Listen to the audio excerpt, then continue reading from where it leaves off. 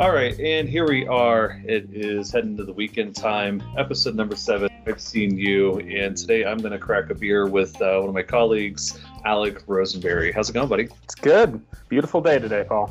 It is. This is what we get in Colorado. We have beautiful, beautiful spring days that are then pretty much immediately followed by crummy, wet, snowy weather. Yep, this is a typical spring, but boy, when the days are good, they are good. Before we get too far into it, let's go ahead and crack a beer together, having a social distance beer here. Now it sounds like a weekend. Yeah, sure does. Ask, what'd you just open, Paul? Today I have a local favorite, Oscar Blues Penner, a throwback IPA. What do you have? That's a classic. I got a Dogfish Head, a 60-minute IPA. Oh, nice. Look at that. Yeah, ladies and gentlemen, we are hipsters like that, both ending up with IPAs on this beautiful afternoon.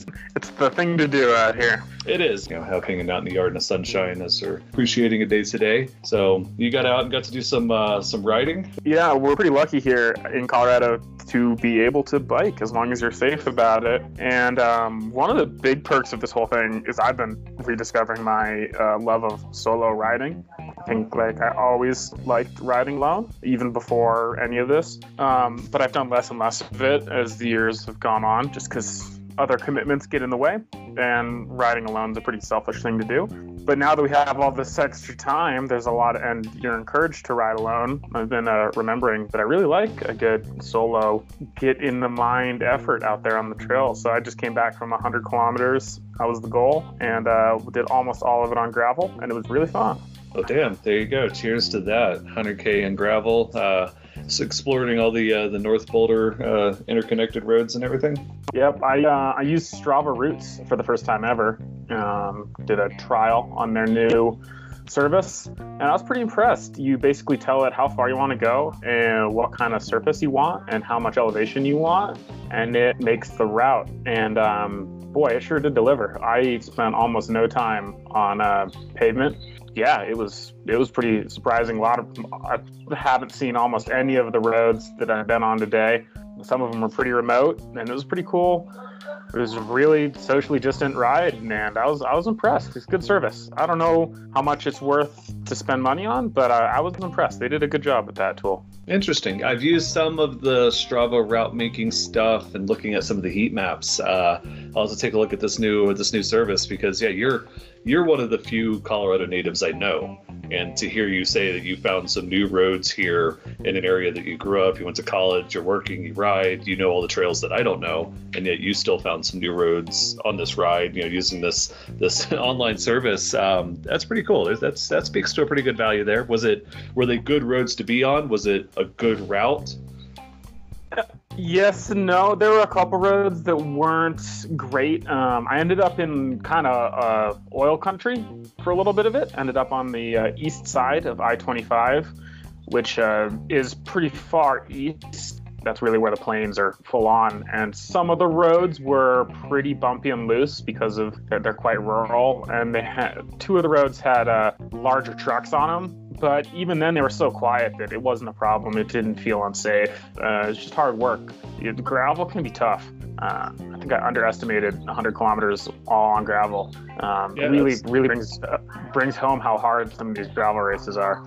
Right, getting out there, you do 100K today, 100K solo. A lot of gravel riding ends up being solo. You don't want to suck someone else's dust, and going slow enough, there's not a big draft. It's more the mental. But, to do 100K on this, and then to think that, Dirty Kanza, these, 200-mile events, more than 3 times as long out there. It's crazy. It's that new form of, type 2 fun of just suffer through it, right?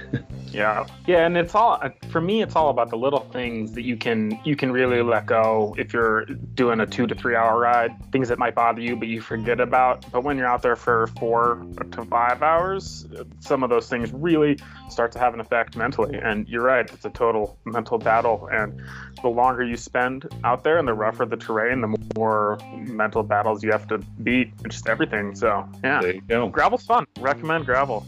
Something else, Paul, I noticed today, and I'm noticing it right now. I think probably the whole world is noticing this, is how clear the air is.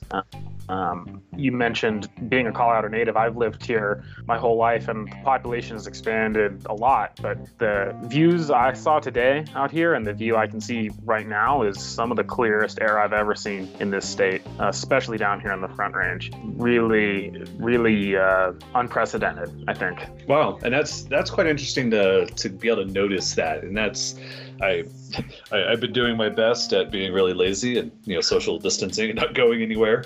Yep. But I see the reports, I see the articles, the news things, and it's talking about I just saw the Himalayas for the first time in 30-something years were like properly clear, and I mean that is amazing, and I absolutely love that side effect of what's going on.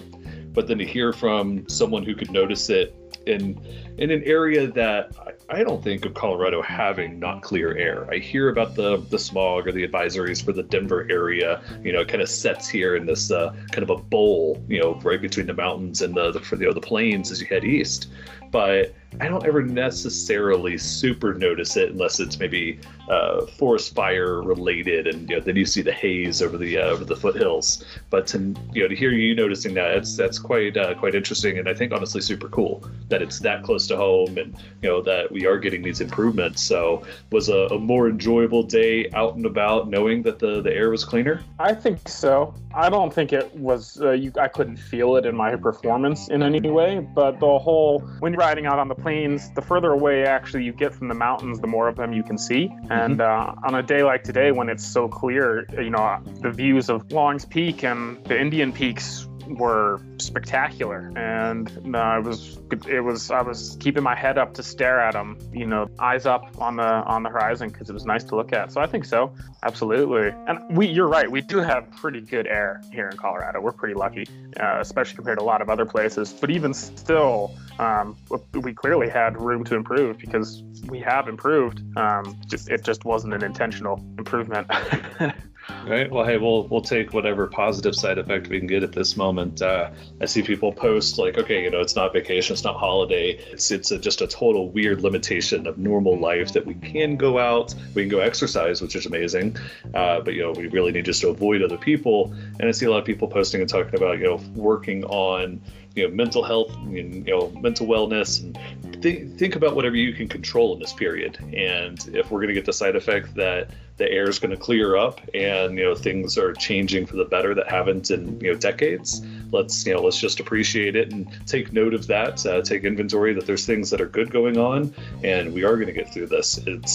It is just unprecedented and the weirdest kind of limbo, having to keep track of days and day of the week and day of the month and what is going on and how long have we been doing this, and the fact that we can still go out bike ride, enjoy some nice weather.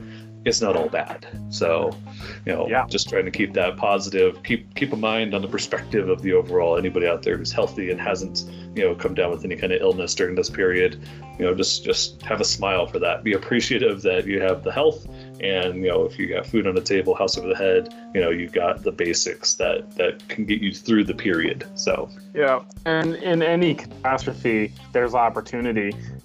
You see it in really any catastrophe that's ever happened in history. There's opportunities that come up that never would have otherwise, and they're not available to everybody. Not everyone has opportunity. Some people are suffering, but if the opportunity is there to do something that you couldn't otherwise do, and do it safely and not hurt anyone else, you got to keep your eye out for those opportunities. I can say with quite a bit of confidence that I would not have done this ride today if it hadn't been for this pandemic, and I doubt I would have done a 100-kilometer gravel ride this month, I bet. And I'm here on the porch feeling great. Well, I wouldn't be here if it wasn't for that. So there's some opportunity that you can find. It's different for everyone, but I know that people have been finding opportunity right, left, and center. E-racing on Zwift has been really fun to watch, and little things here and there are worth remembering. Yep, no, that's for sure. That's for sure. I mean, for every business that's struggling, there's someone that's thriving. For anyone who is really under pressure right now, there's opportunities to look and see, and again, take what you can control, find something different. For me, I've taken the time to try and find more creative outlets, whether it's at home with my son who's been out of school for weeks now, and we're trying to keep him busy, homeschooling and everything, or even if it's just my own hobbies and things. I do have a bit of a guilt to go out and ride by myself right now. I know I'm supposed to ride by myself, but to leave my family, my wife is home with my son and trying to do the homeschooling, and I'm working in the home office during the day while she's working with him on the homeschooling. So when I'm not working, the last thing that is kind of okay to do would be to then leave and go by myself and go for a ride while she's still home with him, trying to keep our son occupied and entertained to a degree, and keep him from going absolutely crazy, because even kids not understanding, not having play dates, not seeing their friends. For them, this is just kind of the most bizarro thing. We tell Silas not to run, out of the yard. One of his friends rides by on a bike in the neighborhood, and we're like, okay, you got to keep a bubble. They don't understand that bubble. So we're all, adjusting a little bit to figure out these little quirks and ins and outs in our schedules and what we can do for our own sanity. So for me, working on some of this creativity, both with the family and independently, playing with this podcast series, giving me something to focus on and keep moving forward, regardless of the Colorado weather, whatever it throws at us. It's beautiful now. It's supposed to be winter with a vengeance on Sunday, and then the spring will come back next week and it'll all be good again. But we just got to keep moving forward, looking at those things, staying motivated, finding something new to try and do. You're much more of a mountain biker, so to go out today, 100K gravel ride, drop bar, that's a pretty big shift there. So what, was it the remoteness of, having to go to a trail versus just ride out some roads by yourself? What puts you on the gravel bike versus a mountain bike today? Yeah, I think part of it is to keep it diversified. If I'm going to ride my mountain bike, I'm going to have to drive to the trailhead. I have a bike and there's gravel nearby, and the opportunity is there. And switching it up allows you to put a new challenge in front of you. I think mountain bike will always be my favorite, but I have way more experience with it than I do gravel. And so gravel is new and exciting and more time appropriate. So it's a new challenge, and new challenges are good for your brain and for your soul and for your sense of accomplishment, especially when you set yourself a challenge you don't do very often and you achieve it. It's great for you, and it gives you a rewarding sense of accomplishment that doesn't come when you do the same thing that you always do. And if you're mountain biking, usually those senses of accomplishment carry a lot more risk than the sense of accomplishment you get from achieving a goal in gravel. So it just seems, if I was craving a sense of accomplishment of achieving something, and to achieve something on my mountain bike usually carries a lot more danger and a lot more risk. So I went out and made the goal to achieve something on my gravel bike. So yeah, it was really fun. There you go. And yeah, I can relate with that desire to achieve something. It's, you have those days you just don't feel like you're accomplishing much, or you're not making an impact, or you're spinning the wheels. So I need to accomplish something. I want to, achieve a target. I've always thought of myself, at least for my adult life, a pretty accomplished mountain biker. I can handle a mountain bike decently, raced a high level expert class back in the days, they called it, whatnot. You definitely have a different style, a different technical ability. You dropped me like a bad habit when we went did some trails. So I can quickly relate and see how there might be an unnecessary level risk to achieve something new when you go out and hit the trails and go mountain biking. So that enduro skill and capacity and style of how you know how to ride and what kind of riding you normally do, a different risk to reward ratio than going out for a good long gravel ride in the sunshine. Yeah, absolutely. I mean, I think I have been out on my mountain bike, and it is really fun, and I do still enjoy that, but it's more, you can't put it out of your mind when you're doing something that's inherently risky like enduro or downhill riding. But you have to be cautious, and you can't try new things, and you have to be careful, and you're irresponsible if you're not. So riding within my limits is fun, and I do enjoy it, but pushing the limits of what you're comfortable with is something that's possible on a gravel bike just by adding more kilometers. and it really doesn't increase your risk much at all when you do that. Whereas adding more NAR or adding more airtime or anything on the enduro bike definitely carries new risk. And so it really made sense to get out there today. And also gravel's fun. There's all kinds of bikes are fun, and it's important to be a well-rounded cyclist. So it's nice to have something force you into a new lane.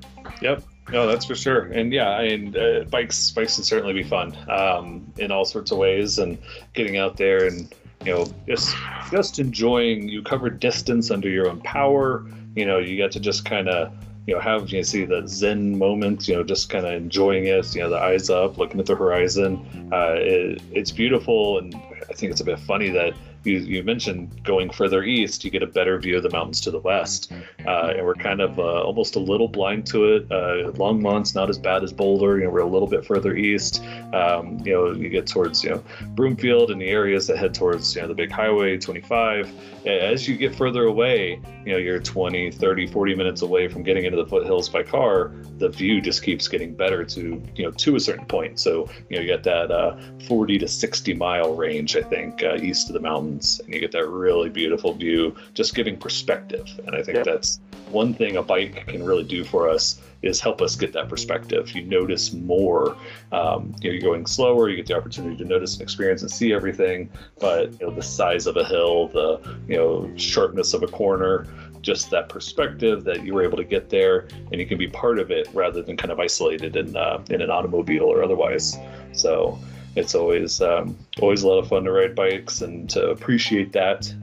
I never would have thought that I would be an adult with bikes and cycling as such a prominent key piece of my life and who I am, but I'm thankful to do it because they are fun. It's adult toys here, in the most entertaining, athletic, enjoyable kind of ways. So yeah, it's good for the soul. That's for sure, and that's we need more of that right now. Too much chaos, too much negative in the news. It's important to follow along, but to a degree, it's like, okay, we need something else, and that's where we're here. That's what was the design, the thoughts, the idea behind. I've seen you kicking off this podcast and touching in and chatting with friends that I missed out on the opportunity to share a beer or a meal or just a short conversation with so many friends and colleagues in just 4 or 5 weeks by not traveling and by being limited at home with this. So yeah, we got to keep finding that good food for the soul where we can. Yep, absolutely. And I think I think I'm in a really lucky position. I live in a pretty empty area, not a very dense population area, and there's a lot of empty space out here, so getting outside is easy and it's safe, and there's little risk that I'm putting on anyone doing this. And I think anyone who's in a position where they can manage to thrive in these times kind of owes it to the people who can't. There's a lot of people who are really suffering from this stuff.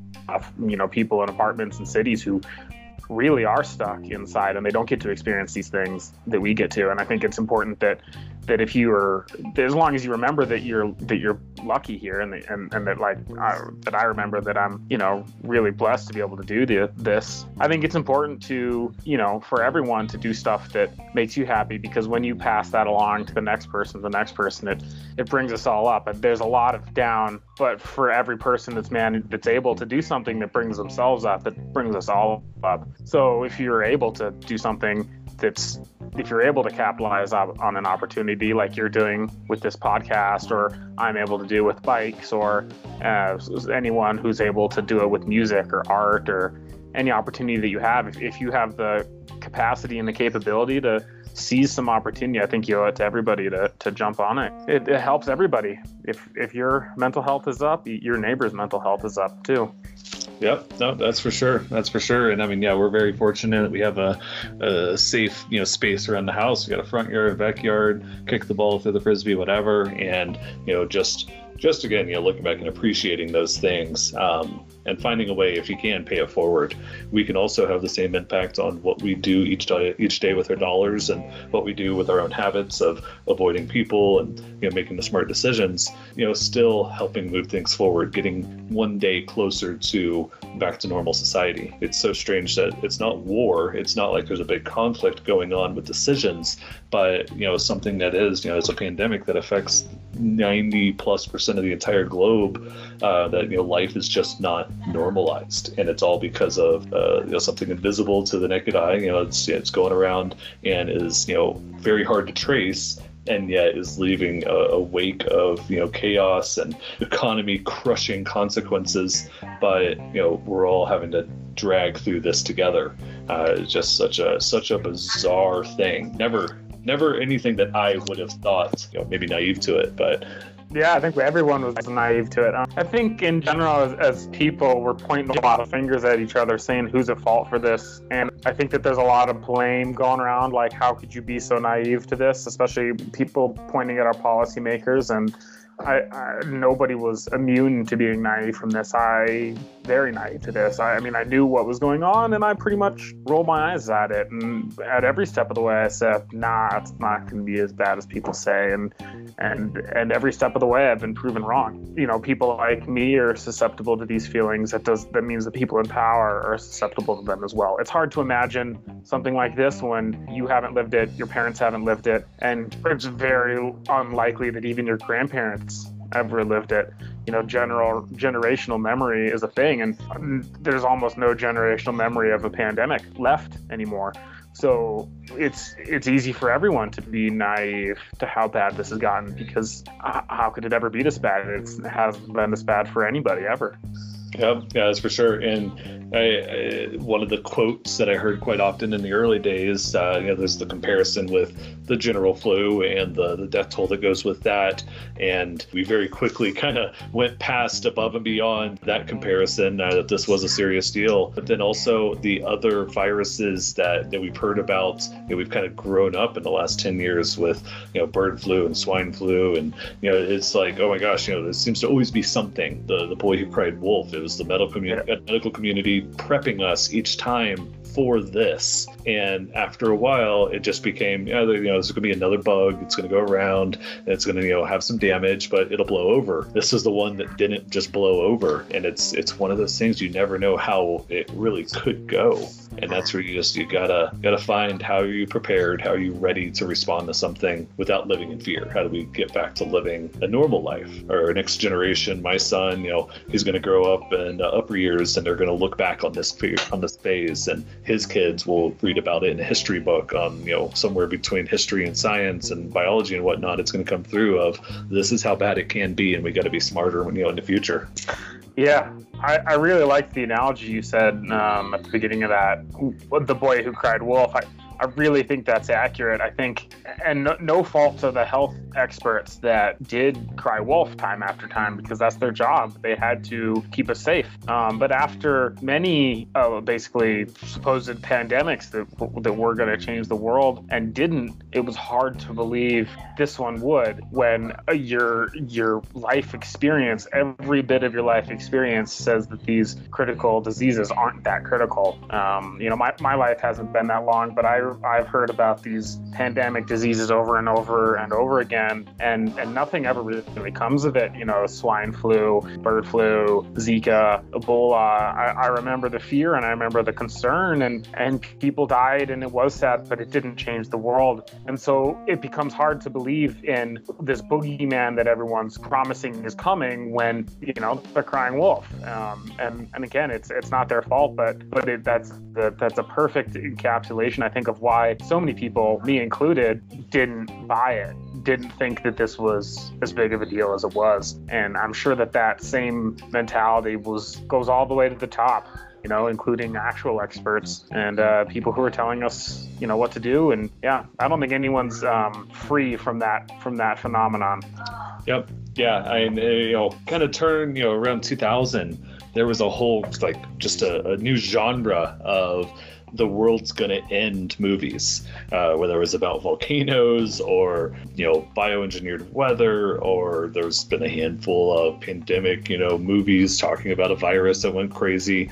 And so it's almost like we were primed. The science community kept saying, hey, something's going to happen. And then Hollywood was like, this is what could happen. And yet now here we are, and everyone's kind of like, it's happening. Like, wait, what? And it's almost the most like just calm, casual approach to it when you think about the big scale of things. There's no massive one-day finger snap. It's just been this tidal wave across the globe of you see it coming, it's not going to come, oh, it's over there, oh, there's one case, oh, there's 1,000 cases, oh, we need to all stay home. It just kind of rolls over, and I'm ready for it to lift off and roll by and be on the other side of this, and then figure out how do we just incorporate intelligent planning into the future, because I pray it doesn't happen again. I hope this is a once in a lifetime thing for all of us living right now, because this is massive and impactful.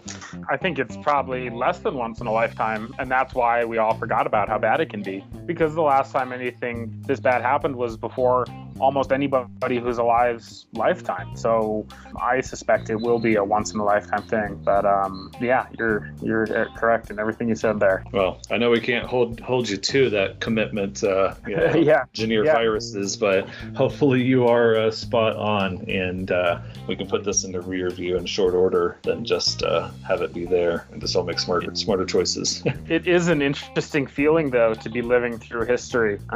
There's not, most of your life isn't really history in most of anyone's life. Even giant historical events don't encapsulate most of anyone's life, and so it's a short, in the grand scheme of things, the length of this virus will be a short time. Even in the worst projections, it'll be a small percentage of people's lives. So I agree, I'm ready for it to end too, but at the same time, there's a certain fascination to knowing that you'll talk about this time and what you did during this time and what you remember from this time and what you remember was like. You and I and everyone else is going to be talking about what this is like for the rest of our lives. So it's a unique feeling to know that how you're acting now is something you're going to remember forever. That's completely true. The other thing in my lifetime, there's a couple events that I can look back and have some vague memories. I know where I was when the news on Princess Diana's death. I remember where I was when there was the Oklahoma City bombing. There's some of these things when I was younger and it happens, but you don't quite understand the true impact of what it's doing. And then 9/11 happened, and I know that period really well. I can remember and think back to it, and it's as it happened that it was crazy. It was big, and I was aware that this is a day in history books now. This is something that's going to be talked about, and kids in school do talk about 9/11.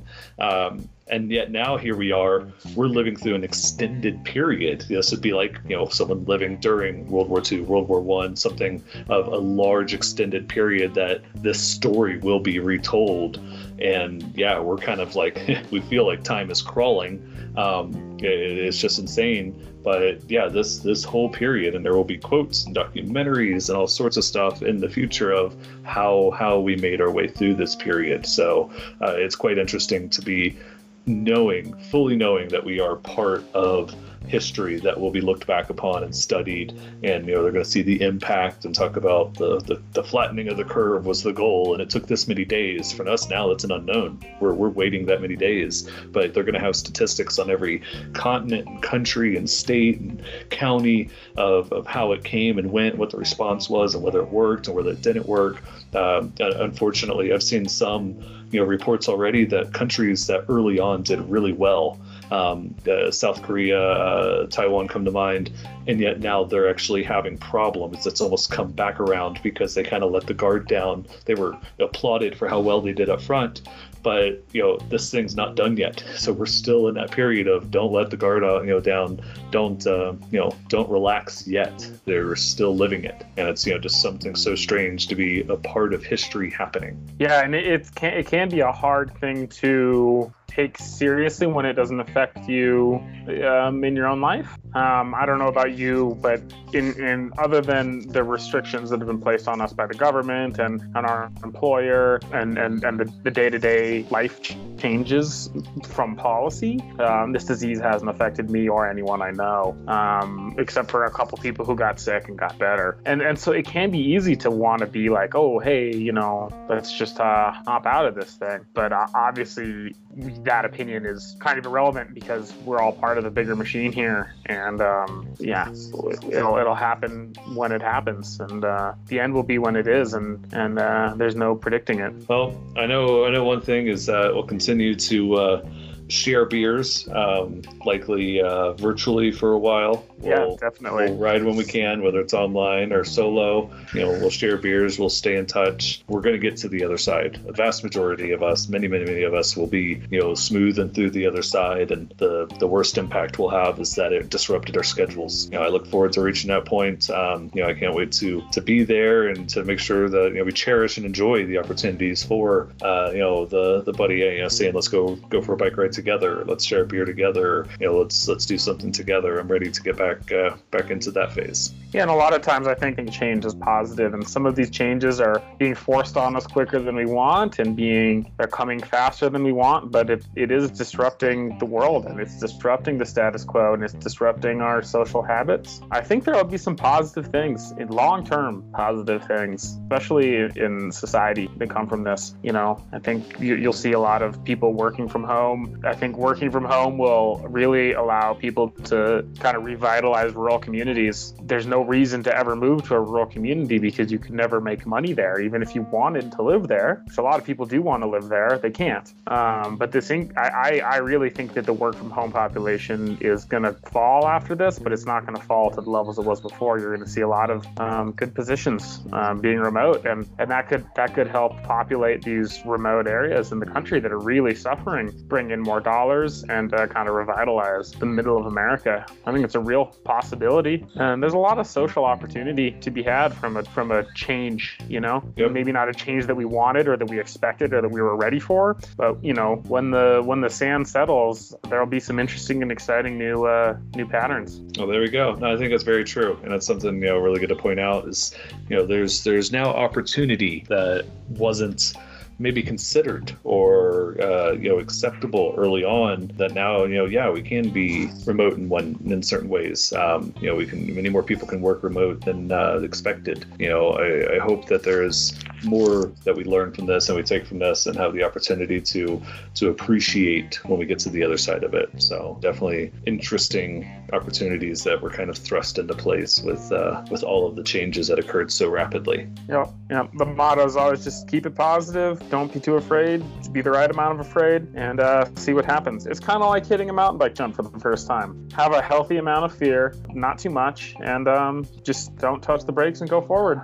There we go. Sounds like some wise, educated thoughts and learnings there. So, Alex, and it's been a lot of fun. I have now hit the bottom of my penner, so it is time to proceed back to the fridge. I hope you have a great afternoon. It's been fun catching up.